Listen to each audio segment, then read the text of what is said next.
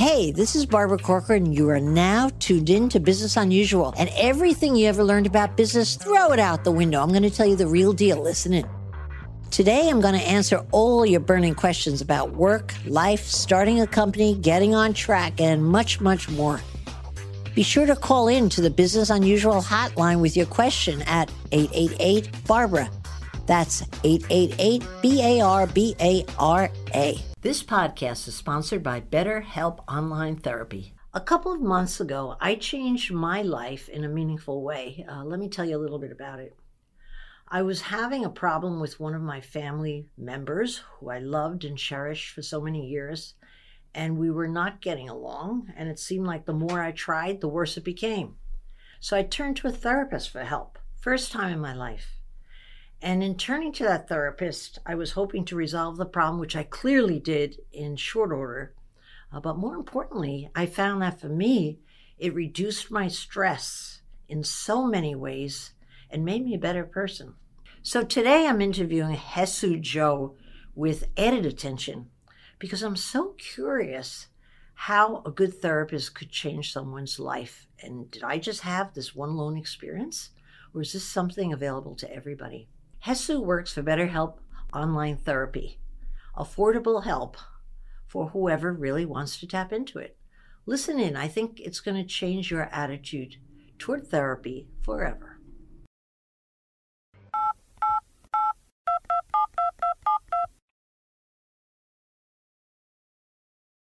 Hesu, I'm fascinated by the subject of therapy. Very recently, I'm a latecomer at my age, went to therapy for the first time, starting about a year ago, because I had a problem with a family member that I didn't know how to overcome. And I am very self-confident about my ability to mend bridges and get people loving each other. But tried as I might, it seemed like the harder I tried, the worse I got. So I went to a therapist just for that purpose. I was amazed how helpful it was for me, not just with the problem, which was solved very quickly. The relationship is better than it ever was, but I was surprised at how much else I got out of therapy. What do you think, as a starter, people's real objective is generally when they go to therapy? Are they like me? They come in because they have a problem to solve, or they come in to improve their personality, to get happier, more general kinds of things? I think this is one of those like and or situations. Well, you can pick them all if you want. Yeah. A lot of times when clients are coming to therapy with a specific problem that they would like to solve, oftentimes they end up uncovering or discovering things about them or their really significant relationships to also start exploring, processing, bringing improvements to. And on the other side of that, a lot of folks that are coming to therapy with a bigger goal of improved insight, discovering new things about self, processing past trauma. They end up learning the skills and the newfound ability to believe in themselves to solve problems in the future. So even if it's not a specific problem right then and there, I think coming to therapy, you can get all of the above, like you said. Not that I want to make you my therapist. I'm not going to do that. This is just one more thing about me, of course. I found that early into therapy, 3 or 4 weeks, I was less happy, I found, with myself and questioning more of what I thought was amazing about myself, but wasn't so amazing. And then I came out of that hole in essence and wound up in a much better place. Is that to be expected? You go down before you come up? Yes. I think so many people have reported having a similar experience in therapy. And it's not surprising to me. You know, you've spent so much of your life, sometimes your entire life, repressing something, pushing something away because it's uncomfortable. It's painful. It doesn't make me feel good. It reminds me of all the darker shadow pieces of myself that I don't want to acknowledge, think about. And so when you're in therapy and bringing all that stuff to the surface, all this stuff that you've pushed away for decades, maybe, of course, it's going to make you feel something. And that's what therapy is partially doing, right? It's helping you get used to this thing of feeling your emotions, existing in the way that you feel, rather than trying to numb that out with different vices or distracting yourself with different activities. That's one of the hardest things in life, I think, is sitting with your feelings and not being overtaken by them, not being controlled by your emotions. So yes, I think it definitely makes sense to maybe start feeling a little bit worse before you start feeling better, because you're now bringing back up all this stuff that you've maybe more or less successfully pushed away for a really long time. And does an event trigger someone coming into therapy typically, or are they just less happy than they used to be and think, hey, something's off, I'm not sure what? Or is it an event, a life event that typically gets people into therapy? I'd say both of those things happen. Life is just a series of events. And a lot of times we all have a threshold or some kind of breaking point. So it could be an event or a couple of more events that lead you to finally accept or realize or understand or something about it where you're wanting to find some resources, find some support. Maybe you've kind of acknowledged, like, I don't think I can do this alone, or I can't do this the same way that I've always been doing. And, sometimes there is some kind of crisis and event that can push somebody over some kind of edge that will make them want to seek this out. That makes sense. In my generation, a much older generation, there's a certain shame factor associated with seeing a therapist. Like, you have an illness, something's really wrong with you. There's that kind of connotation. I don't find that at all among younger people. I'm shocked at times hearing younger women, maybe 30 years old, talking about, my therapist said, I'm like, they were hanging it all out there? How's that possible? Where did that shame thing come from? And have we come that far? Are people not doing such a negative association with therapy? And what's changed that if that's the case? My sense is it's changed. What an important question. So many things have changed. There's multiple layers to this. I think in some generations, grit is highly valuable because of the current world circumstances that were happening for folks that were coming up, that were becoming adults during a certain time. It was a luxury to be able to sit around and talk about your problems. Most people could not afford to do that. Things have changed a little bit.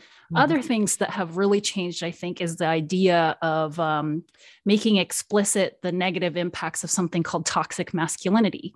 We also hear a lot of women these days, or femme-presenting people, talking about the patriarchy and how harmful that is. These things, I think, are all tied into everybody's acceptance or willingness, tolerance to start talking about emotions, talking about feelings, which for a lot of cultures and for a long time was seen as a very girly or weak thing. There's been this like distorted idea that being feminine means being able to talk about your feelings, all that kind of stuff. And I think there's been a shift, right? It's not that you're any less of a strong person for being able to be vulnerable and talk about your feelings at face value. You're seeing a lot of shifts in the way that men are thinking too. And I think this improves the conversation around how we can talk about our feelings with other people or be open with mental and emotional struggles. There's so much involved in that. So I think it's not just one thing that has changed everybody's perspective. It's a lot of different things that have been moving in our society and different cultures, shifts in how connected everybody is through global communication devices. Like younger generations are all talking to each other and learning perspectives from across the ocean in an instant, right? Like we didn't always have this kind of access to a globalized society. Conversation even, yeah. Absolutely. Yeah. What about social media? I always think when I'm watching, I have a 16-year-old daughter, when she's doing social media, I would say she's a happy kid. I hope to God I'm reading her right. But I see she's so involved in social media, and I feel intuitively it's no good for her overall at her age. Do you find that causes a lot of people to want therapy? Or do you think that is really good for people because they're more open and speaking and shooting back and forth across the ocean, whatever you said? Yes. What do you think? Big question, right? Yeah. On the view around social media and its effect on mental health. That's what I'm hearing the question around. I should have said that nice succinctly. That's exactly what I wanted to ask. Well, I'm presently not on social media, so I think that's part of my answer. Wow. It totally can be detrimental. I think that there's a lot of pros to it, being able to connect with our loved ones, getting to see updates on people that are important to us, Again, like perspective building from other folks from around the world, getting to travel while not leaving your couch. There's like so many cool things that have come from social media. At the same time, it's evolved into something. It's become a place where people can really highlight the best parts of their life so that everybody else can compare their normal mundane lives to this presentation or a curated version of something that's not reality all the time, especially when you're thinking about how many filters or touch-ups are being done to these photos. That can also distort somebody's, I think, view of self-image. Expectation of what I'm supposed to look like based on everything that I've seen on while I'm scrolling through Instagram or any of those things.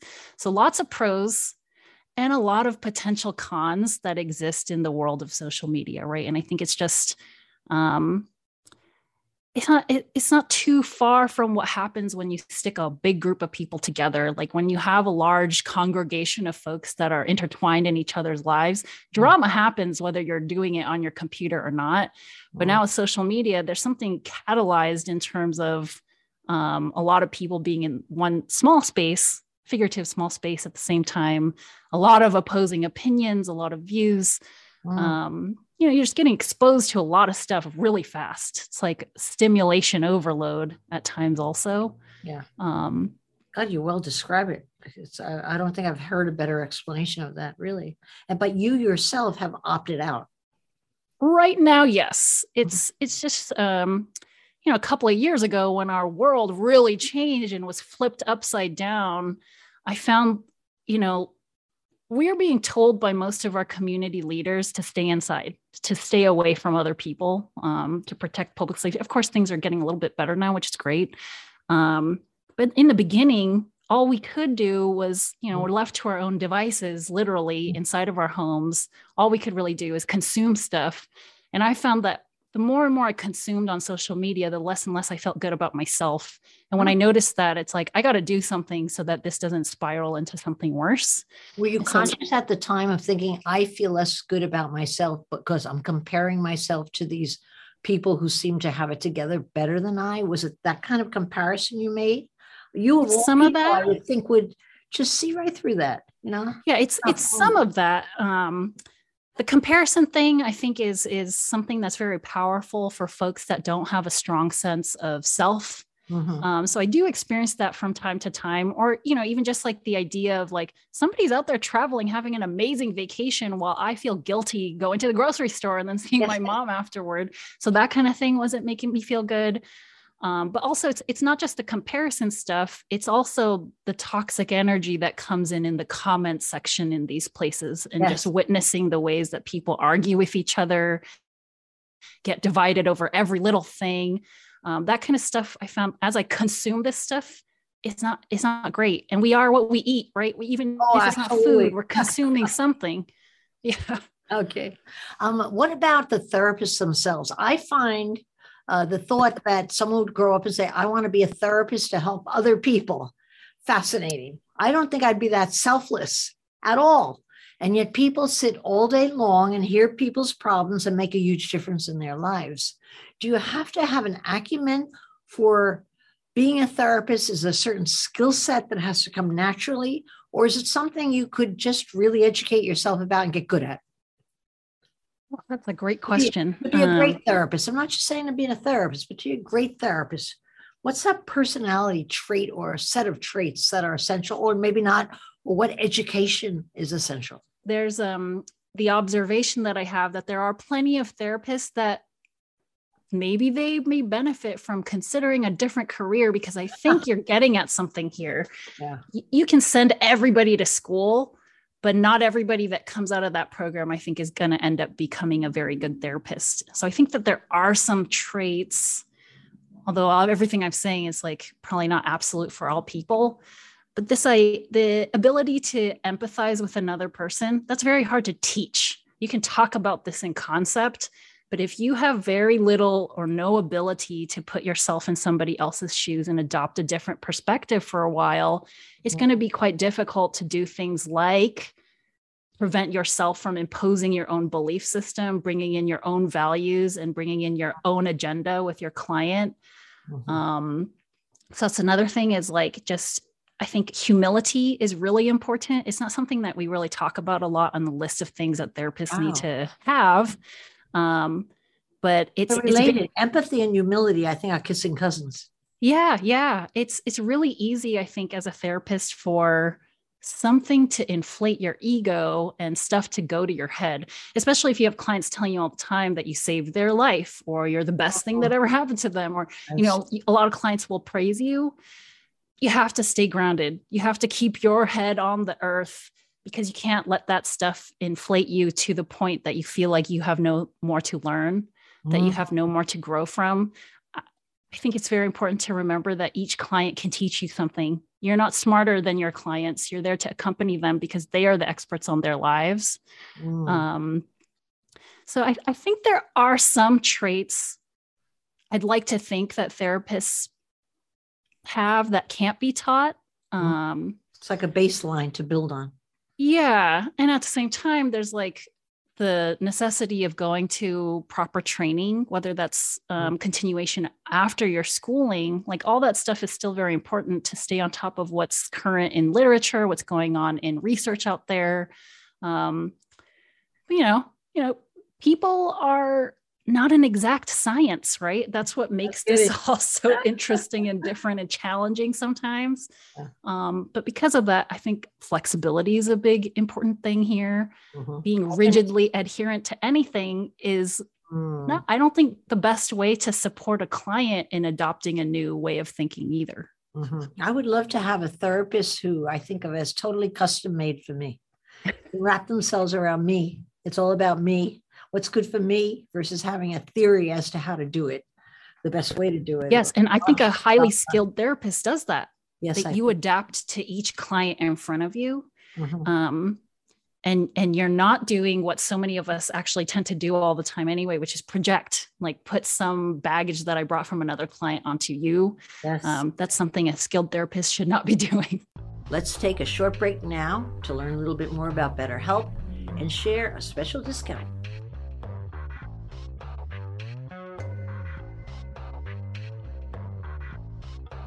Now let's get back to the show.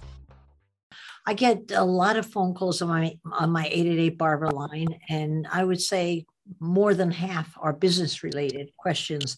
But I'm telling you, when I'm listening to the question that sounds like a straight business question, I'm sitting there thinking, this is not about that.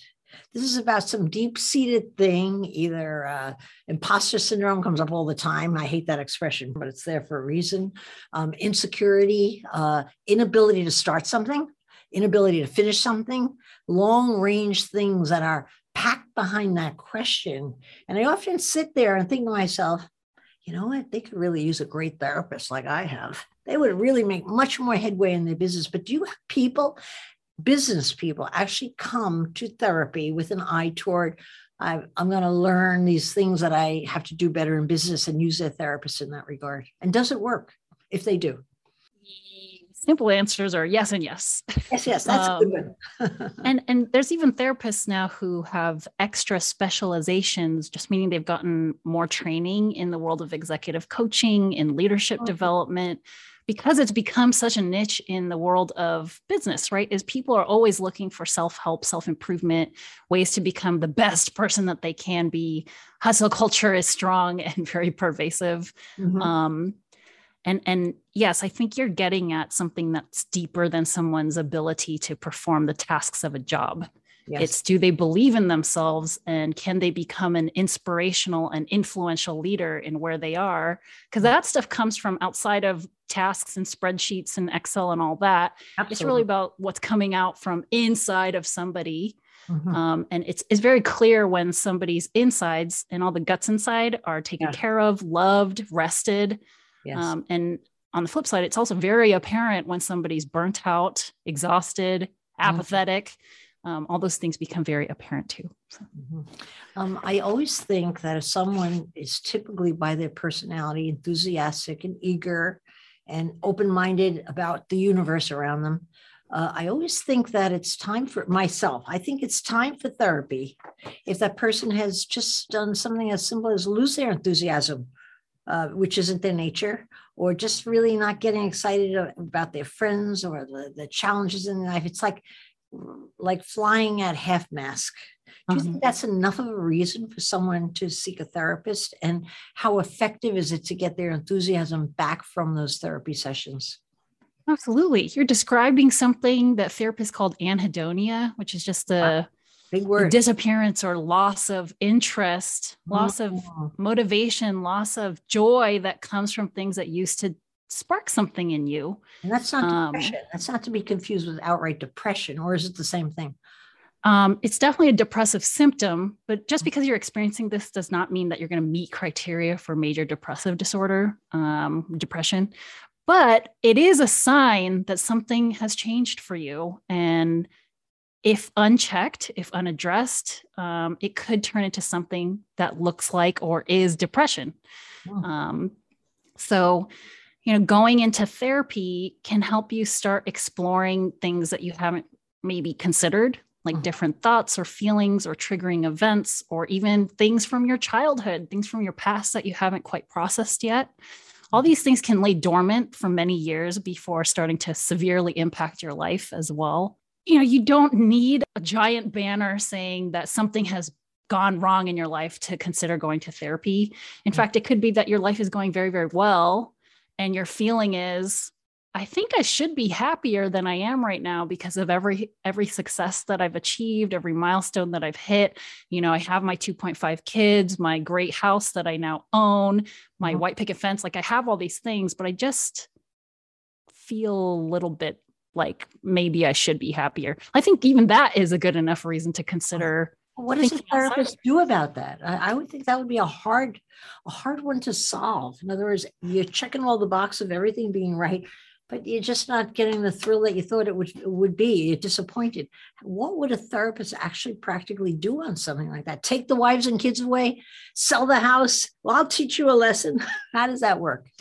Therapists all have different approaches, and that's based on theories that they follow, that they've learned. Like, a lot of those technical words won't come up in the session. It's just the way that your therapist is trained to conceptualize who you are as a person in the context of relationship, in the context of your community, your society. And so what I'm speaking from is like how I would approach these things. Often when somebody's unable to pinpoint an event or series of events that may have led to them feeling this way, what I'm starting to think about is integration of all parts of yourself. We've all gotten very good at compartmentalizing, putting on different hats, being a different person in this setting and in this context, saying things differently depending on who we're talking to. Sometimes that can turn into now no longer living authentically. The way that you really feel and think, maybe it's not presenting anymore because you've developed a life where maybe you're just like not feeling like your outside life and your inside process is matching up anymore. And so integrating all pieces of yourself, all these different things that you've compartmentalized to become successful or achieve all your milestones, it's about finding those pieces and bringing them back. So if you have lost touch. Give me an example of that, if you don't mind, because I'm having a hard time grabbing that. So integration of, let's say I'm at work, I'm very powerful, I'm very happy, everybody's responding well to me, but I get home at night and I'm thinking, don't talk to me, please. I don't even want to focus on what you're asking or doing. I just want to chill. That's a lack. Is that an example of a typical lack of integration? It kind of feels normal to me. Like, what would you have to integrate? What two traits, for example, that would not gel well and is part of it? In that example, I'm hearing someone that's very exhausted. That's me. That was my example. I only speak from truth. Go ahead. Yeah. And so many people that are very busy during the day because they're working towards some kind of business goal specifically. I think a lot of times you're spending so much of your waking hours doing things that are not really inside of your control. It's because of the objective of like a company or your boss or some other entity. And so you deplete the energy that you have doing all that all day. So it makes sense to me at the end of a day to be exhausted after work and not being able to function very much. But if it's a bigger thing, like all throughout your work performance, now the past few months, you've been noticing when I get home from work, I don't care about my relationships. I don't really care or feel motivated to like play with my kids or do anything with my partner anymore. In that way, I think what your therapist is going to do initially when they meet you is assess. They're going to learn everything or as much about you as possible. They're trying to understand and see you as a person, because even that can be very healing in nature, for someone to actually see you, to understand all bits and pieces of you and still not judge you, still not reject you, still not push you away. So that's an important component of what's happening, I think, in building a therapeutic relationship. Yes, well said. And then throughout that treatment process, which is just, the meat and potatoes of therapy, I think you're going to be really trying to dissect all these components of your life, finding the pieces that make sense and resonate with you, and finding the pieces that may be impacting you in a negative way, and figuring out either how to change your environment or give you the skills and the tools to be able to cope with a situation if you can't change the environment. So often it's perspectives shifting. It's about being able to talk something out and maybe learning to see it a different way, learning to perceive and feel it a different way. I would agree with you wholeheartedly on my limited experience, because I felt initially there was such a great benefit to actually making the space to reassess, to even having the space in your life, an appointed time to reassess, and then to go on to get to think of collectively a non-judgmental, very important for me. I don't want anybody judging me.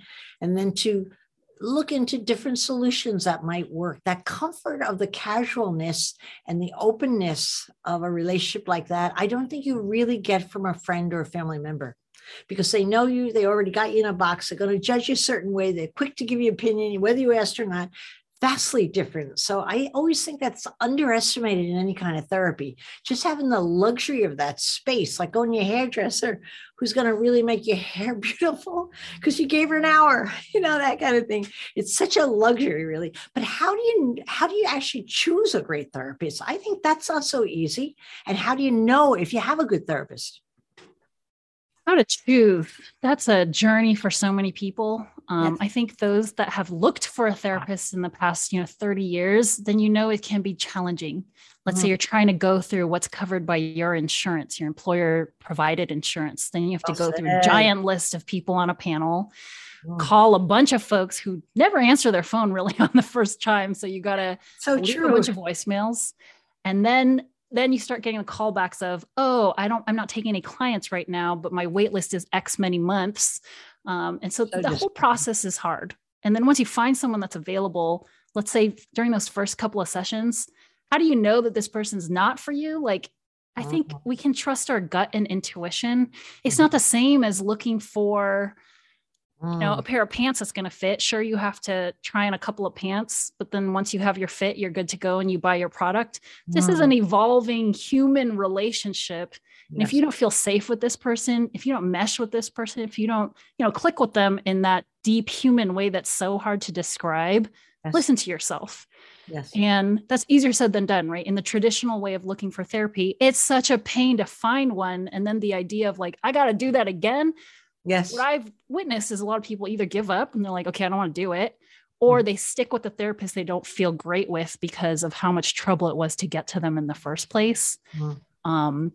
But Hesu, that alone, I think gives BetterHelp such credence as to why it's needed, because you skipped over that whole thing. When I first went into BetterHelp's website, I tell you what I've responded well to, that there's a simple form. You answer a series of questions. It's kind of like a get to know you type form. And then the BetterHelp does the matching. I mean, I wasn't waiting on a phone line. I wasn't concerned about anything. It was kind of like I delegated the task to someone who had a stable of therapists and could assign well. Let's assume BetterHelp assigned me a therapist. How do I know that fit is okay? Is it just a matter of I feel comfortable with them? Or is it their credentials? Is it their age? And how about age? When my therapist was half my age, I was concerned. I found that didn't make a bit of difference after the first session. But how do you know you have a good match, that you're not going to be investing all your time and your monies only to find you could have done a lot better? How do you know if it's a match? Well, I think not you, but you in general as the listener should always consider that you are also interviewing this person when you first meet them to figure out if it's a good match. And, the therapist is doing that on their side too. People may have had the experience of a therapist saying, I don't know if this is the best match. That could be because the therapist has picked up on, you have some issues that I haven't really studied, and I want to make sure you get the best care possible. Let's figure out how we're going to find you a new therapist. So therapists are doing the same thing of figuring out whether it's a good match. So you as the client, you want to come prepared. If certain and specific credentials are important to you, then I would suggest doing the research on what they all mean to figure out what's important. There are different license types, so people specialize in different things. Comfort, as you mentioned, is a big thing, but of course, it's not the only thing. Just because you're comfortable with someone doesn't necessarily mean they're going to propel you towards your goals. Yeah. Because a lot of times in therapy, it's actually uncomfortable. So you might have some distressing times. I think what's more important than comfort is safety. Do you feel safe by this person, that they'll keep you safe? Yes. And then you can ask questions about structure. What can I expect in working with you? In your experience, I think it's even worth to ask. You might not have a definitive answer, but in your experience, how long does someone with these kinds of symptoms and presentation end up staying in therapy? Like, what can I expect in terms of duration? Wow. Yeah. Asking about frequency, like how often are you able to meet with me on sessions? Somewhere like BetterHelp, you want to ask about communication style. Like, do you do video sessions and do you message during the week? Do you do phone sessions at this time of day? Like, asking those kind of logistics questions in the very beginning is a good way to figure that stuff out first. And then, I would say after like 5 or 6 sessions, and this is not definitive, I'm not speaking from exact science, but if you're feeling after 5 or 6 sessions that you haven't gone anywhere, that you haven't gotten anything, that you didn't feel like you've had any aha moments, that might be a time to bring this up with the therapist, not just leave, but bring it up with the therapist. It can be scary to confront someone with something like that, but they want to know that too, because their priority is to help you meet your goals. And if you're not getting there and you're just constantly telling them like, things are fine, this is great, see you next week, that's how you both stay stagnant. That's how you let the therapist live in some kind of delusion that you're not of something. Yeah. So, with a therapist, it's super important to be honest. I think I saw some research recently that like 70% of people that have been in therapy report that they've lied to their therapist on a number of occasions to either make their therapist like them more or make the therapist feel like they're doing better because they want the therapist's approval. Because again, it's just a human relationship. You want to impress. I think you're doing yourself a disservice by not being honest with the real feedback. I'm not getting better. These sessions haven't been helping me. It's important to bring that up. And then both of you, I think, can learn and grow from whatever conversation comes from there. I see. So you're really saying that you can graduate from therapy at some point. You could ask in advance about how long that would take. And I think you're also implying that some therapists, would they say to you, you're cured, baby, you don't need me anymore, good luck, goodbye. Is there ever a point like that? And I also want to ask you about cost. Don't let me forget. Go ahead. Yes. So, there's a lot of research out there that will indicate there's like a magic number of sessions to help people with certain issues. And of course, that doesn't apply to all people. But if you're looking for short-term solution-focused therapy that's really targeting a specific behavior, you might expect to be in therapy for like 10 to 15 weeks or so. And it really depends on like what kind of work you're wanting to do. So these are things you can ask. And graduating from therapy is totally a thing. The idea is, ideally, like you're not constantly in therapy for your entire life. And the thing with graduation is you can always re-enroll. You can always come back to get some tune-ups and re-education on learning about yourself, learning more about your relationships. Some folks stay in therapy for many, many years, and that's normal too. Like it's dependent on what you find is most beneficial for your life, what's going to be helpful to you and helping you achieve the things that you want to and feel fulfilled. I don't think there's a right or wrong way. I mean, of course, a wrong way would mean people are not safe, but there's no one right way, right? There's like many paths to the top of the mountain of your life. But I guess no matter what you work on in life, I guess there's always got to be an assessment of what am I getting out of it? Is this paying off? Does this make sense for me? And I guess self-graduating yourself or bringing that up is an important piece, one I've never thought of. What do people do, or what do you tell people who believe that therapy is expensive. I know at BetterHealth, it's very inexpensive. I think it's $60 to $90 a week. I don't know if you've ever visited a place called New York City, but I have friends that pay $500 an hour for a therapist. I'm like, what could they possibly be getting for $500 an hour? How do you assure people that therapy does not have to be expensive? It's affordable for the great majority of people.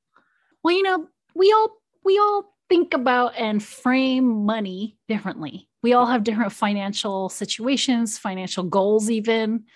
And the way that you prioritize, the way that you spend is going to make the way that you see how much therapy costs differently.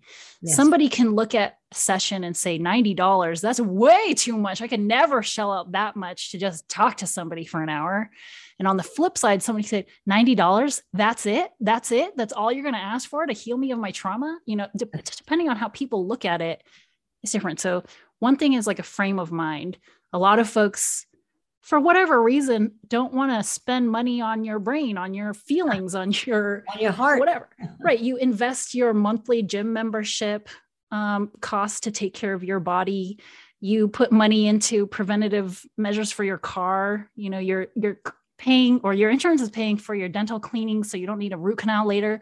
Like all these things are preventative, and you're investing in those things because you don't want further issues later. Yes. But for some reason, for mental health, we've decided I'll just drink it away, or I'll just go watch a movie. I'll go to a sports game. These are all things that you also do to cope. Yeah. And you spend money into those things. So, spending money on therapy is an investment in yourself. And in terms of cost and affordability, it is very accessible through platforms like BetterHelp. And even if what you see seems to be unmanageable for you, we don't want cost to be the only barrier. We want to make sure that as many people as possible can get access to this care. And so we have financial assistance available. And it's not just us that's doing that. This is the world of mental health. Therapists have an ethical duty to ensure that people have access to care, even if they can't afford their rates. So now you want to look for low-fee clinics or sliding scale options and possibilities. Or like I said, at BetterHelp, you inquire within for financial aid. And that's something that we can offer too. And is that a loan or it offsets your expense? How does that work?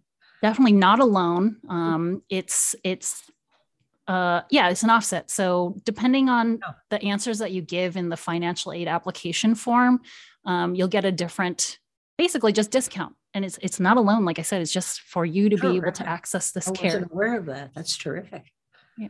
So if someone wants to consider going to therapy, even for the first time in their life, to accomplish a solution to a problem, or they're just not, whatever reason, they go on your website, fill out the form.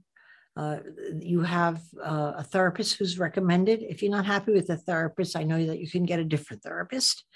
It's under no obligation. You can cancel any time. I hope I'm quoting your policy correctly. Yes. It just seems so free. And also, I must add, I do think it's inexpensive. And knowing that there's financial aid as well just blows me away. But I think it's remarkable. And I think the time has come. I hope everybody uses BetterHelp. I really do. Thank you very much for being here. And that's all we have time for today.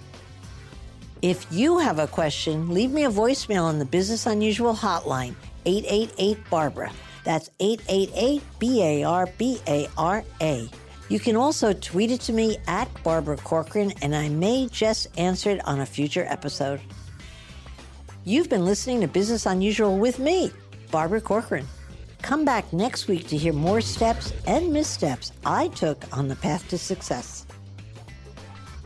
Search and follow Business Unusual on iHeartRadio or subscribe wherever you listen to podcasts.